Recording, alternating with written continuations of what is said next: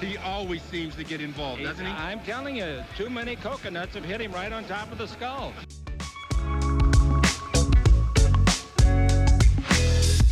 Well, I think Anthony will be a great acquisition. He can do it all. Avery, whose show is this?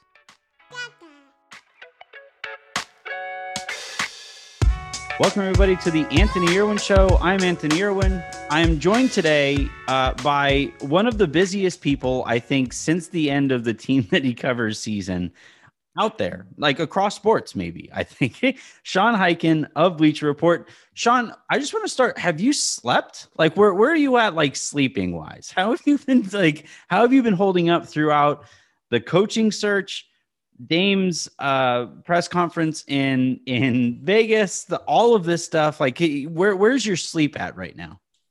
I mean, my sleep has never been great. And I actually, like, during COVID, when there was really nothing going on, I was actually able to get a pretty good handle on it. But yeah, ever since the season ended, and then, you know, pretty much immediately after that, Terry Stotts gets fired, and then all of this stuff happens with the coaching search. And, you know, now obviously the Dame thing is probably the biggest non-finals story in the league at the moment. Yeah. So it's been a lot going on. Yeah.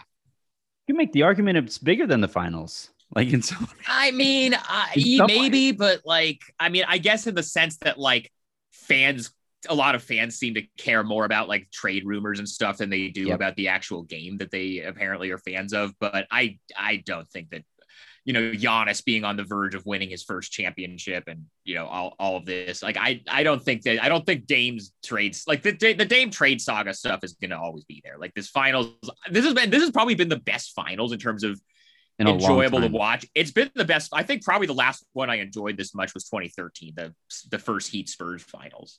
Yeah, that's up there for best finals of all time. And I think this is right. I mean, we'll see how game 6 and maybe 7 go, but I think Milwaukee's going to close out tomorrow. I think so too. I think so. I mean, I think we'll know pretty early on how that game is going to go. I think that's probably my prediction there. So, all right, so let's start here. And we'll get it out of the way, because I don't think you or I think Dame future Lakers is going to happen. No. Beyond the fact that the Lakers don't have the assets that it would take to land not just a superstar, but a superstar on the verge of a 4-year contract. Beyond even that, Dame getting traded at all this summer is what odds do you think to you? I think not 0, but closer to 0 than to 50-50. Okay, even a 50-50. Well, okay. If I had to predict how this plays out, I think that it's going to. And first of all, it's important to keep in mind he hasn't officially requested a trade, right? And from what he said the other day in his press conference, he isn't at the point where he's going to go into Neil Olshey's office and say, trade me. Like, that's not where he's at right now. I mean, it's pretty obvious reading between the lines that he's not thrilled with, you know, where the organization is at and where the roster is at, and probably heading that way, that he is going to ask for that eventually. But I don't believe that it's going to happen this summer for a few different reasons. One, as you said, he's under contract for 4 more years. So it's not like an Anthony Davis situation where he can just leave after 1 year, so they have to trade him now and get whatever they can for him. Like, it's not and also like with Anthony Davis, when he said, these are the teams that I will re-sign with too, like, that was an amount of leverage that those teams had in any negotiation. Right. Whoever, like, even if Dame says, I want to go to Miami, I want to go to LA, or I want to go to New York, some non-LA, Miami, or New York team could step in and say, I mean, we're going to trade for you. And if you don't like it, then we could send you to New York, Miami, LA, and get whatever Portland was going to get in the first place anyway, right? And we can hit reset on whatever bad contracts or assets that we don't think are quite there. Like, right. There are ways that teams can call Dame or Portland's bluffs in the way that teams weren't doing so with Anthony Davis. That's a giant difference here. Well, I think the difference is that Anthony Davis was a clutch guy, and it was pretty obvious that LeBron was pulling the strings behind the scenes to get him to LA. Mm-hmm. And that isn't really the case with Dame. I mean, even if he had less years on his contract, like Toronto knew that Kawhi Leonard didn't want to go there, and they still saw an opportunity to do a 1-year rental. And I mean, It clearly worked out okay for them. They got a championship out of it. And the other thing with Dame is I don't see Dame, just knowing everything about Dame and the way he's handled himself for his whole career and just kind of who he is and the way he carries himself. If he wants to get traded and doesn't get traded, he's not going to do the James Harden thing and make it into a distraction and like show up out of shape or blow off training camp or any of that. Like, if I had to guess how this is going to play out, I think it's going to be closer to when Chris Paul was in New Orleans, because do you remember he requested a trade from New Orleans in the summer of 2010, the same summer that like LeBron and all them went to Miami. Like he wanted to get traded then, like, and they talked to a few different, like they talked to Portland at one point. They talked to Dallas. They talked to the Knicks. They talked to a few different teams about trading him. They didn't end up doing it. And then Chris Paul that next summer or the next fall at training camp showed up and did his job and was a professional, and it didn't become a distraction. He addressed it at training camp. He didn't address it after that. And then they made the playoffs. They had that competitive first round series with the Lakers that year. And then that next offseason after the lockout, they got the deal done and got him traded. But Chris, showed up and did his job and didn't make it into a whole, circus like maybe somebody like James Harden did or in Houston or Anthony Davis did in New Orleans. And I think Dame, just everything we know about Dame and kind of the way he is, I don't think he's going to do that. And so even if he asks for a trade this offseason and they don't do it, I don't think he's going to force the issue. Like he can't, he only like, they can tell him, okay, you're going to, he can say, okay, well, I'm not going to show up. Okay. Are you going to not show up for 4 years?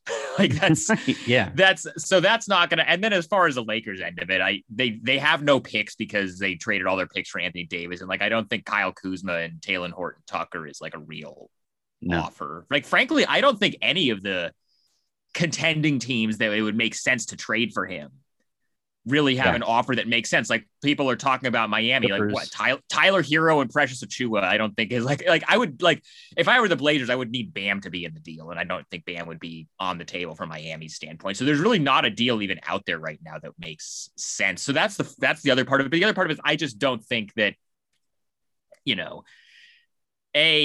Dame's going to really force the issue the way that like James Harden did, and B, based on what we know about Neil Olshey, Neil will never admit defeat about anything. So I think if Dame came in and asked for a trade, he would delay it as long as possible, just, out of defiance. And so my read on it, basically the short answer for this, my read is that the Blazers have a year to get their act together and make actual moves that Dame wants them to make and make real improvements. And then maybe, because I think that Dame, this isn't to me about Dame wanting to be in a bigger market or wanting to be in a different city. I think he does still love he loves Portland and he loves, the city and the fans and all of that, but he doesn't want to be Kevin Garnett in Minnesota where he's having this incredible career and then they're never able to put anything around him where he's able to actually seriously contend. Because they did make the conference finals a couple of years ago, but even that you can say they played against the Thunder where Paul George had 2 messed up shoulders. And then they faced Denver and Denver was just kind of young and not ready. Like even the one time they did make a deep run, you can say they caused some breaks. So I don't think, and I think because Dame signed that extension after that run. And I think at the time he felt like, hey, we caught some breaks, we made a run. We can do this again next year. And I think pretty clearly after the last 2 playoff exits, he has kind of realized like, he can have literally one of the best playoff performances of all time in Game 5 of the Denver series, and it's still not enough to beat a team that's starting Austin Rivers and Facundo Campazzo in the backcourt. So I think that was kind of clarifying for him. So it's really, you saw this at the press conference that he did on Friday from Team USA, where he basically everything where he said we need to be more urgent, we need to do show that we want to win. That we was Neil Olshey. That's who he was talking about. And Neil Olshey's MO over the last few years is to just run it back and just, behind Dame, CJ, and Nurk, like maybe switch some guys out on the margins as far as like role players go. Dame is pretty much just putting his cards on the table saying, look, you need to actually do your job. It's like go all in. Do what Milwaukee did to get Drew Holiday, even if it means giving up 1 million picks. If there's somebody like that you can get, like, go do it. Actually, right. Like even if you take a swing and it doesn't work out, take the swing. And I think that's kind of Dame's stance. So I guess the natural question there becomes, what's up with CJ? Like where does CJ end up? That's because he seems to be the person or the player on that team who could get you some kind of return that does what Dame is kind of hoping for, right? In hitting the reset button to a certain extent and bringing in, whether it's like a Ben Simmons, if you have to send CJ and stuff to go get Ben Simmons, he seems the most natural player to be able to be moved, but of the assets that they have, where does he go? Do you think he even moves? It depends on, again, who wins this kind of standoff. Yeah. Because it's pretty clear from what Dame was saying that's it's crazy kind of that what there's needs a to happen. standoff at all. Like it's Neil Olshey and Damian Lillard. That's a totally other discussion about kind of where this organization is at. But I don't think Dame wants CJ traded because of anything to do with CJ. It's not because like they don't get along or they don't like each other. Like I haven't heard anything to that effect. As far as I know, their relationship is still good, but Dame is smart enough to know, like, look at the Blazers salary cap situation, look at their roster and say that CJ is the only guy that they would be able to move and actually get real upgrades. And so I think that's kind of what he is trying to push for. Now with Olshey, I think the best way to explain the CJ thing with Olshey, because I think most other GMs would have at least like looked at different things at different points with this. My understanding is that anytime teams have called about CJ, he's been just as untouchable as Dame to Neil. That's crazy. And the reason for here's where that comes from. He's his big win, right? Like he's the thing that he gets to hang his hat on. Yes, exactly. So CJ. Well, so he did draft Dame too, but he took the job in May of 2012, like a month before that draft. And the scouting department that was already in place had already done most of the work on Dame that year, as far as scouting him and vetting him and doing the background intel stuff. And Neil just kind of showed up 3 weeks before the draft and made the final call to take him. CJ is the one where he was involved in the process of scouting him the whole time. He was the one that really, push for him. And like, he's the one that Neil can take credit for. Yeah. And so as you've seen at different points, Neil will, the contract that he gave to Myers Leonard was basically doubling down because he drafted him and he didn't want to, and Alan Crabb was kind of the same way. It was like a guy that he felt like he discovered in the second round. And then when Brooklyn threw that huge offer sheet at him, he matched because he didn't want to let a guy that he drafted that turned out to be good walk. Right. That's just kind of how he does things. And so that's where his reluctance to trade CJ comes from. And so I think if Neil had his way, they would just run this back. And then, you maybe switch out the Carmelo Anthony spot for somebody, or you switch out like the Enes Kanter spot for somebody and just kind of make moves around the margins and just say, look, Nurkic and CJ missed like half the season and we didn't get Norman Powell until, the trade deadline. So that's how Neil is, I think, would like to operate, but Dame pretty clearly is putting pressure on him publicly at the media. And I would assume, I don't know anything about what they talked about in that meeting that they had on Friday, but I would imagine that a lot of that same stuff was communicated to Neil by Dame. Yeah. So I think everybody knows where each other stands at this point, and it's just a matter of A, what kind of offers are out there for CJ, and B, whether Neil actually wants to pull the trigger on one of them. I don't really know. It might not be a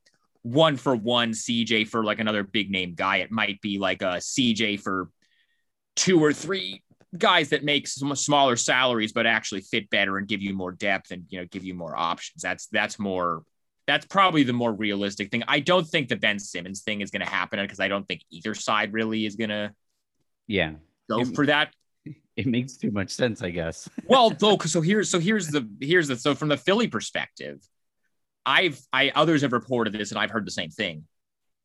If Daryl Morey is going to do a Ben Simmons trade with Portland, it's going to be He's for getting Dame. Dame. Like he's not really trying to play the Ben Simmons card to get CJ, when if he holds out, maybe Dame is going to actually ask for a trade, and then and then you can use, instead of it being CJ and stuff for Ben Simmons, it can be Ben Simmons and stuff for Dame. So that's where Morey is thinking about it.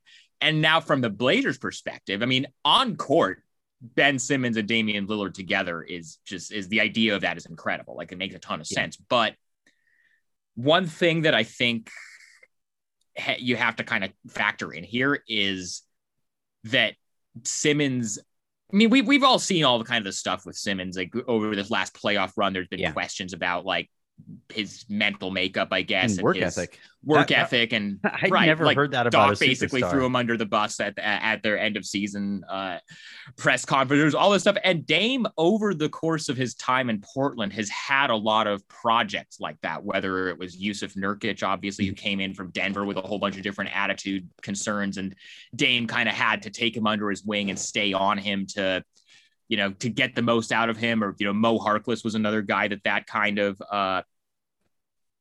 happened with, as far as like a guy who like didn't have a lot of confidence coming from Orlando and had to kind of be talked up a lot. And Hassan Whiteside was another guy that, they put his locker right next to Dame's on purpose because they wanted Dame to be a good influence on him.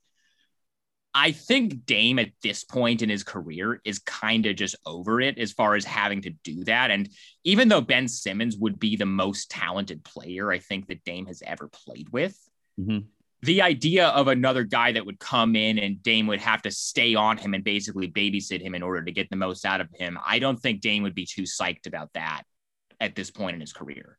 Yeah. That's a really good point about, just the off-court dynamic there, or even to a certain extent on court. What does a situation look like in which CJ succeeds, right? Because I don't think him and Dame as your centerpieces, as your backcourt, as where you're spending the majority of your cap on, I just don't think as a pairing basketball-wise, that's going to do much winning at the highest of levels, because neither of those guys are very good on the defensive end. So if he's gonna go off and he's going to be in a situation where he might be able to win a championship, and what does that look like? I think it's kind of a poor man's version of whatever you want the ideal Dame situation to be. You want to pair him with either like a dominant big, like, Embiid in Philly, or you want to pair him with a wing that can do more defensively. Like, I don't know what a name would be, like a Paul George or something. I mean, obviously the Clippers are not really in play, but just like that's like the archetype of a player that you would want to put next to a guy like a CJ or a Dame. Yeah. Is there, because so for example, again, Lakers podcast feed, I feel like if there was a way to get CJ to the Lakers, like, he would make a lot of sense for both sides of that equation. I think he'd be great there.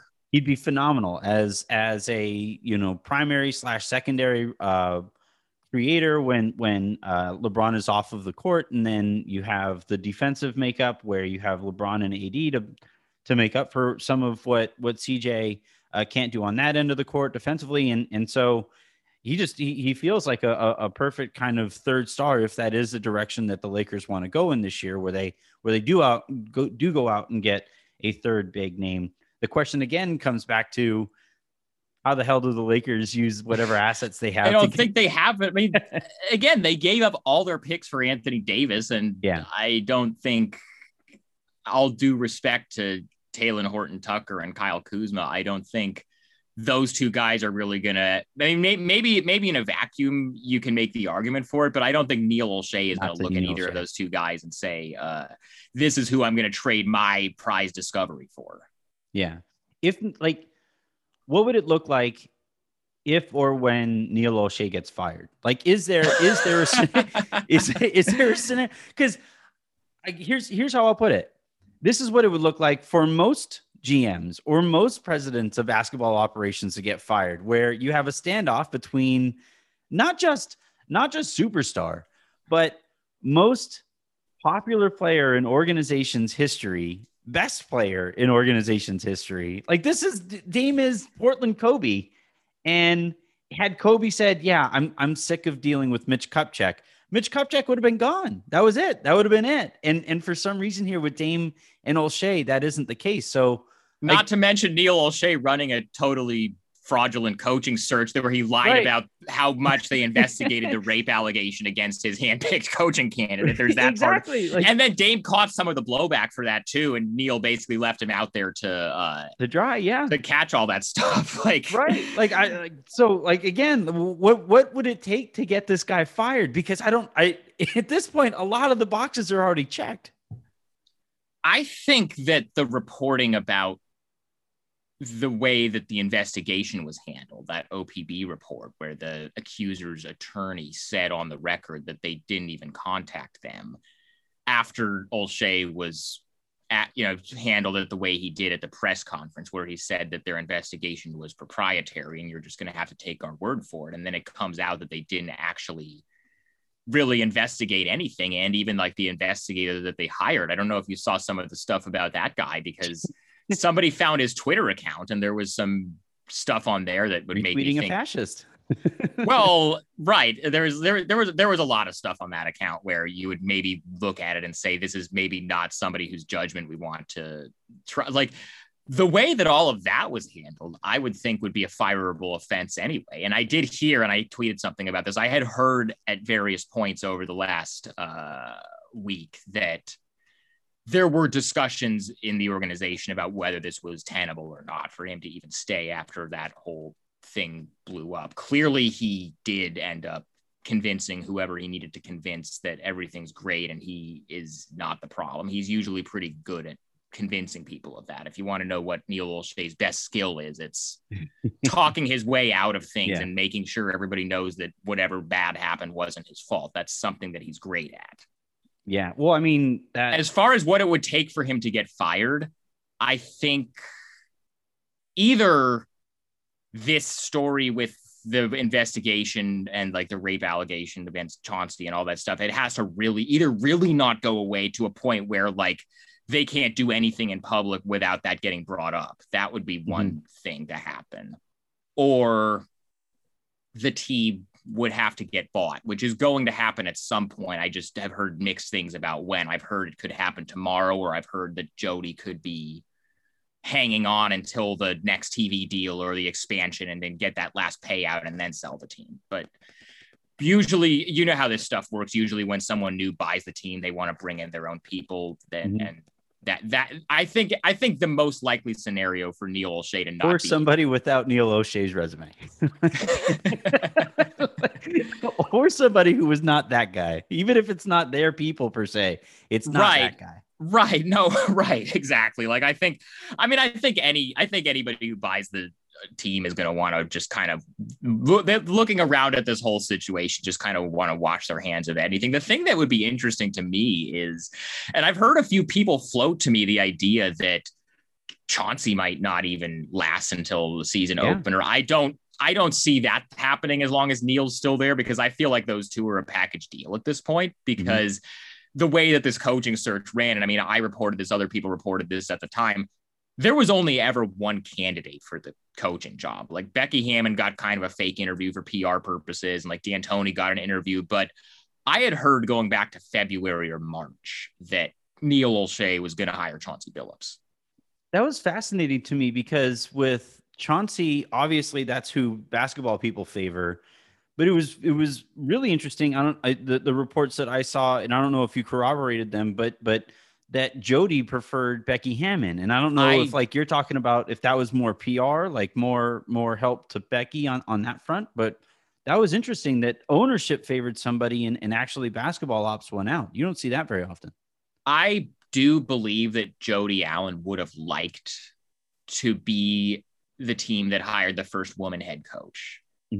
But I also think that Jody, yes, if you will, I also think that Jody has been so hands off with basketball operations ever since her brother passed away. Like this coaching search where she was involved in the interviews was the first time you've ever really heard her name being floated as being involved in anything. Usually she would just kind of rubber stamp whatever Neil brought to her as far as like trades he wanted to do, or when he wanted an extension and Terry Stotts wanted an extension and all of this stuff. Like Neil probably has the most autonomy of any front office executive in the league. It's ever since, and that wasn't the case when Paul Allen was alive. I think if Paul Allen was alive, we wouldn't be talking about any of this right now, because I think after that press conference at the end of the season where Olshey sat up there and said that the first round exit was not a product of the roster, I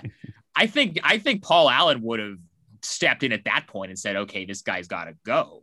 Yeah. I don't think it would have gotten to that point, but Jody's pretty hands-off. It's pretty well known around the league that Jody isn't really interested in owning the team long-term, and it's just a matter of when is she going to sell. And so I do believe that she wanted Becky Hammon, but I think that her having not been involved for this long with basketball ops, and also I don't know how much of a say Dame had in it, obviously, because of how controversial the Chauncey hire was. Dame is coming out and saying he had nothing to do with the coaching search. I don't think that's entirely accurate either. I know that he was involved in the coaching interviews, and like he was sitting in on the interviews when the candidates met with Neil Olshey and Jody Allen. He was involved in those conversations. I know that, obviously I don't know. I can't, you'd have to ask Dame deep down which coach he preferred. I have heard that he really liked Mike D'Antoni, and he would have been very happy with Mike D'Antoni if that's who they had decided to hire. But I don't know exactly where he stood on that. But I think it was more of like, yes, Jody Allen wanted Becky Hammon, but I think there were more voices in the room that were just kind of willing to go along with what Neil Olshey wanted to do. And what Neil wanted the whole time was Chauncey Billups, because Chauncey played for the Clippers 10 years ago when Neil was the GM there. And that's the most important qualification in Neil's eyes. And look, on a pure basketball level, like throwing out the other stuff, there's plenty of reason to believe that, based on his pedigree and what he was as a player and kind of how respected he was, he has a really high reputation throughout the league. Yeah. Like he's been offered front office jobs before and like other coaching jobs. Like there's reason to believe that Chauncey Billups is probably going to be a pretty good head coach. It's just the allegations, which I will admit, as somebody who follows this stuff 24/7 and whose job it is to follow this stuff, obviously the Jason Kidd stuff I think was a complete non-starter when Dame brought that up, because I think everybody knows about Jason Kidd's off-court history, and I think that's just, there's no way that was ever going to happen. And so, but like everybody knows about that. I had no idea about Chauncey's 1997 allegation until like a month ago when he started to get linked to these head coaching jobs, and somebody started bringing it back up on social media, and then like the articles started recirculating. Like that was not something that was really out there in the public consciousness. So I could totally understand how somebody was unaware of it. But then when you read the details, and look, I'm not really interested in going back through a case from almost 25 years ago and deciding whether I think somebody did or didn't do this thing when, none of us were there. None of us really know what happened, but just from a common sense standpoint, as far as how to handle these coaching searches. Yeah. If I were a GM, if I were deciding to hire a coach, and my two options were, you hire somebody who has this in their past and in their background that you're going to have to answer for and deal with everything that the Blazers have had to deal with for the last few weeks based on that. Or you just hire somebody else and you don't have to think about that. You basically just had to not hire Chauncey Billups or Jason Kidd and you were fine. Like, and this isn't even about, like, I know a lot of people made this about Becky Hammon because it's kind of a bad look that, you gave a woman a fake interview and then hired a man with this specific sort of allegation. Like, I understand that, but it's not even about Becky Hammon. Like, Mike D'Antoni would have been a perfectly fine choice. Like, there are so many people you could have called who would have been good coaching like candidates. Even like if you just want to do if you want to do like the Chauncey Billups archetype, if you want to do the black young assistant, first time head coach, call Ime Udoka before he took the Celtics job. He's from Portland. He probably would have had interest in that. Call Wes Unseld Jr. before he took there's so many people you could have called. If you want an experienced defensive coach, and Olshey talked about how he wants the team to get better on the defensive end. Steve Clifford's out there. You could have gotten Steve Clifford. Yep. Like, there's so many people you could have gotten where the press conference for the coaching hire and the conversation since then would have been about the basketball side of it and not about how you mishandled this allegation and this investigation that's going to be the conversation about it. There's so many ways you could have gone to avoid that. And Neil Olshey was just totally determined to hire Chauncey Billups above all else. And nobody was going to stop him, because nobody ever stops him from doing what he wants in this organization ever since Paul Allen died. Yeah, I mean, the one thing that really helped the situation was when Chauncey was asked about his past and was getting ready to answer, and and that was put the kibosh on. Like, yeah, that was just a terrible look. And I don't know if you noticed this, but I went back and listened back, because when I was after the press conference, when I was writing about it, I went back and listened to the audio because I wanted to make sure like I got all the quotes right. But when I asked Neil the question about what actually happened in the investigation and who they talked to, and he said, that's proprietary, you're just going to have to take our word for it, which kind of went viral or whatever. Yeah. Always a great response when it comes to criminal allegations. Always. Right. And I've had especially with a shady Twitter character. I had a few people ask me since then if I'm going to start selling shirts that say that's proprietary, Sean. And I think if it were about a less serious topic than the investigation into the coach's rape allegation, that might be something I would look at, but I'm not.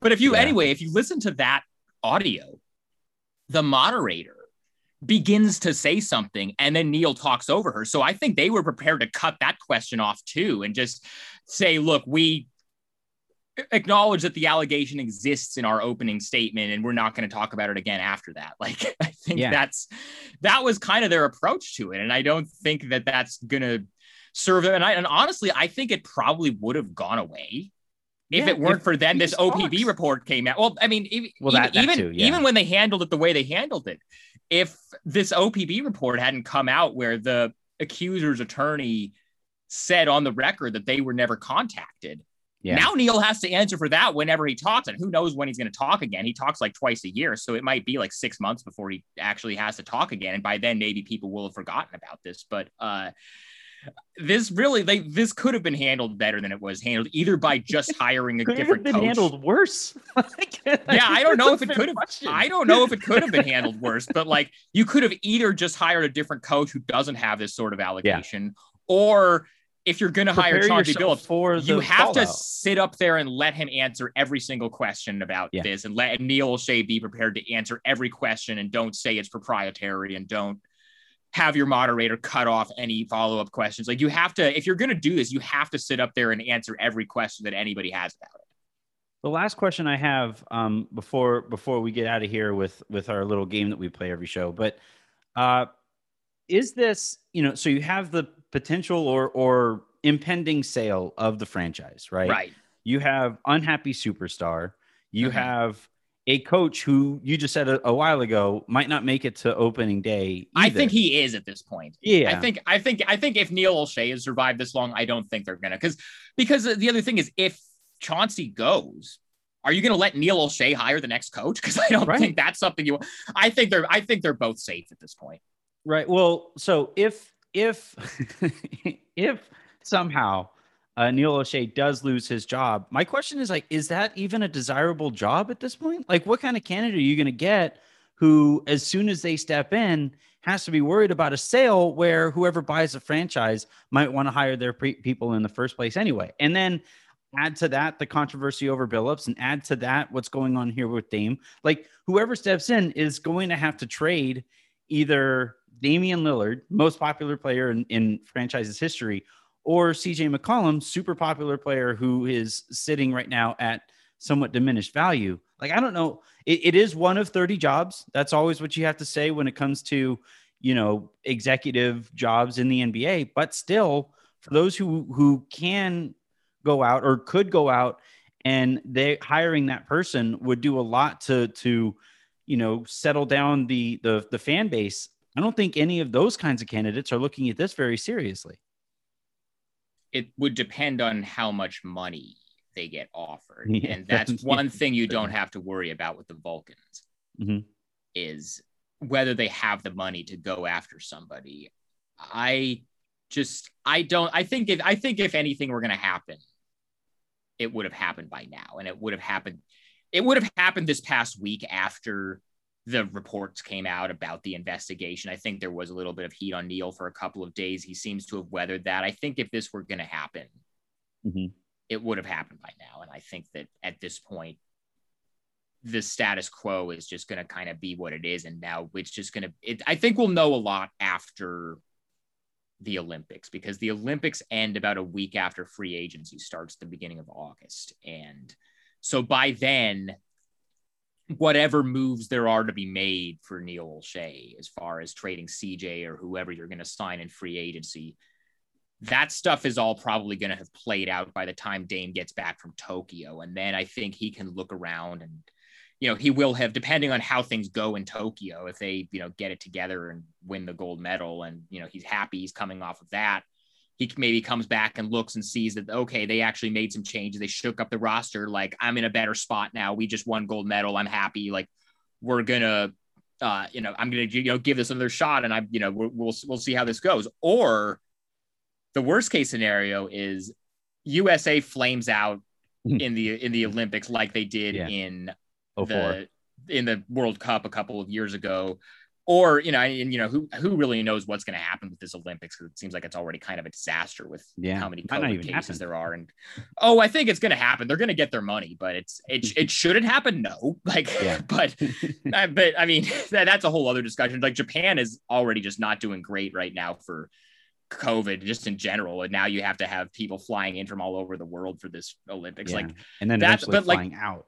Right. But let's say that the US wins bronze or doesn't even medal in the Olympics.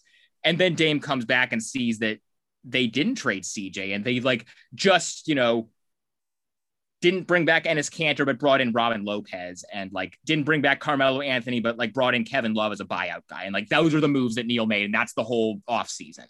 Mm-hmm. Then I think Dame might be looking at this and going, I don't know about this. Maybe I need to force the issue a little bit more. Mm-hmm. Well, and that's the thing is, I can't believe we have reached a point here with Neil Olshey where Dame applying even more pressure. Does that? I don't know how that doesn't result in the end of Neil Olshey. The whole thing is super fascinating.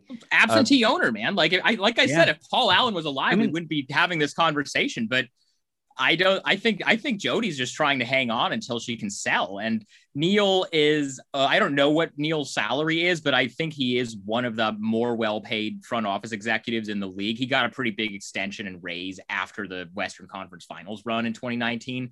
So he has a lot of autonomy there. And so I think so far it hasn't really been checked. And I don't know if there's anyone in the organization who's going to check it. So he could just and honestly, if Dame does ask for a trade and he has to trade Dame, then he can pivot and build around CJ and whatever you get back in the Dame trade. And that's how Simmons. Right. Or something for Neil, for Neil Olshey, it's about preserving your job security first and building a contender second. That's kind of always, that's kind of always been always healthy. Operated. That's what I look for in my executives. So we'll see how. I mean, every front office executive is like that to a degree, but like I said, Neil probably has the most power of any executive in the league in terms of just not having anybody he has to answer to, and not having anybody that. Well, other than Rich Paul with the Lakers, I would argue Rich Paul at the Lakers has quite a bit of autonomy. So wait, I want to talk about. I want to ask you how is this going to go now? Is Adele going to go on the shop? Is LeBron going to A&R the next Adele album?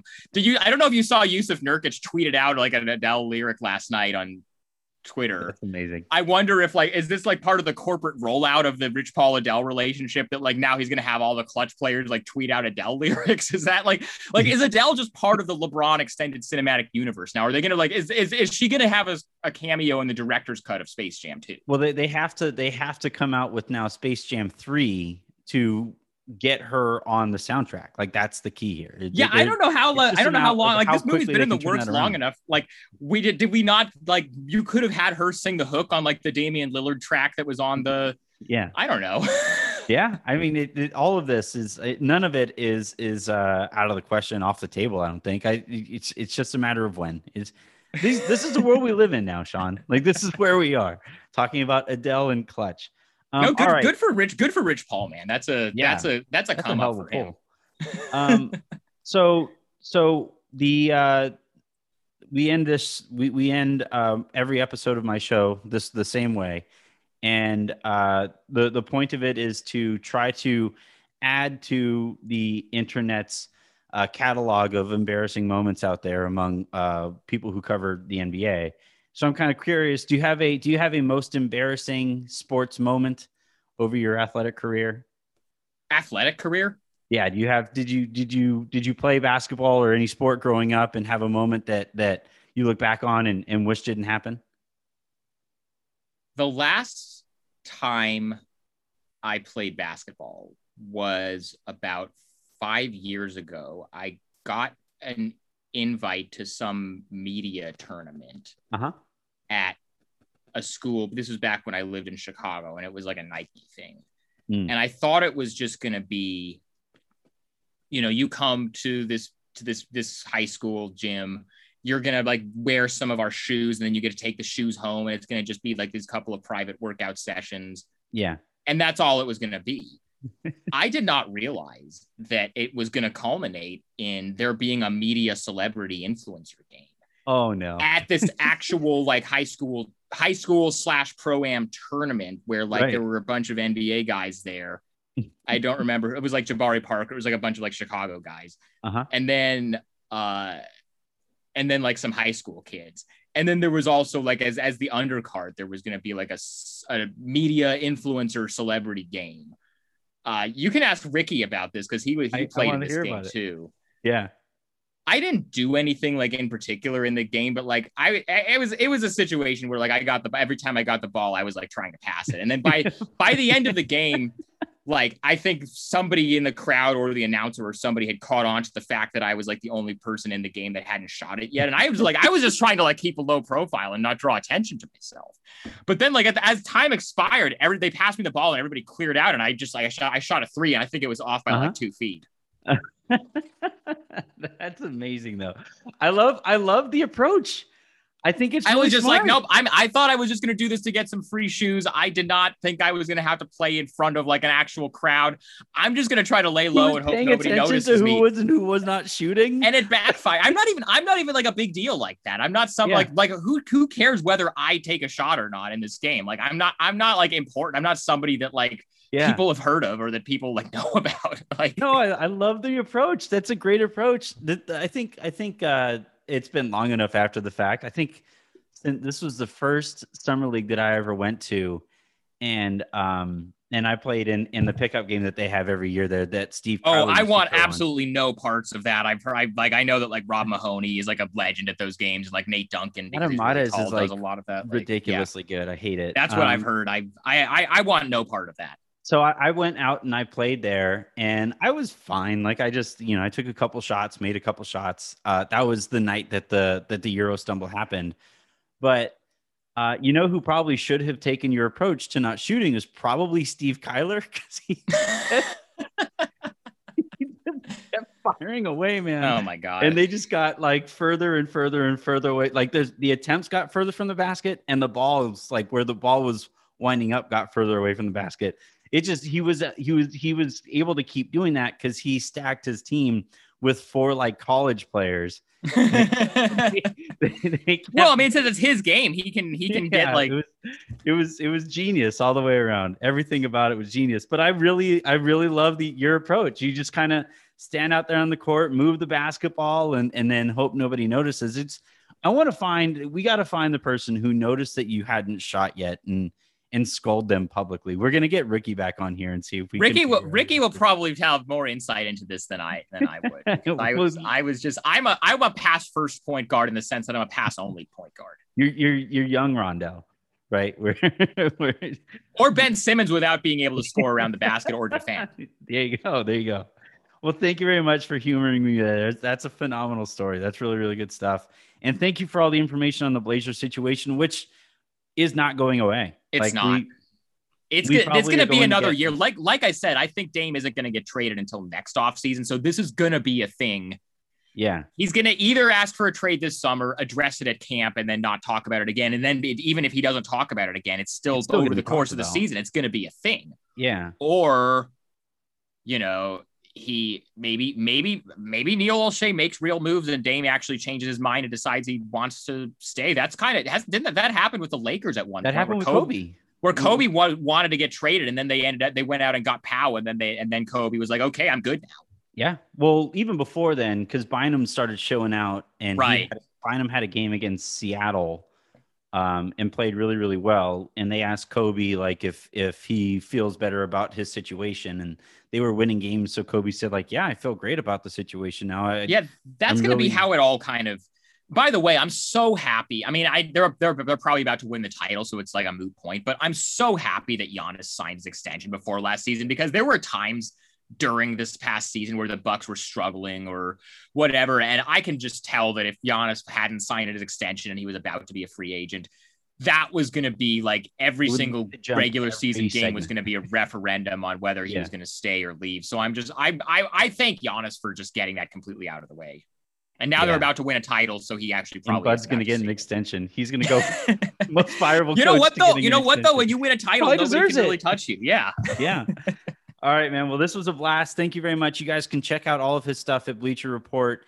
And I'm telling you guys to go check all of it out, whether it was the coverage of the allegations against Chauncey Billups, the resulting press conference that they completely bungled, the entire Dame situation. Highkin has been on top of all of it. So you can follow him on Twitter at Highkin, and then you can check out all of his stuff at Bleacher Report. Thanks very much, man. Thanks for having me on.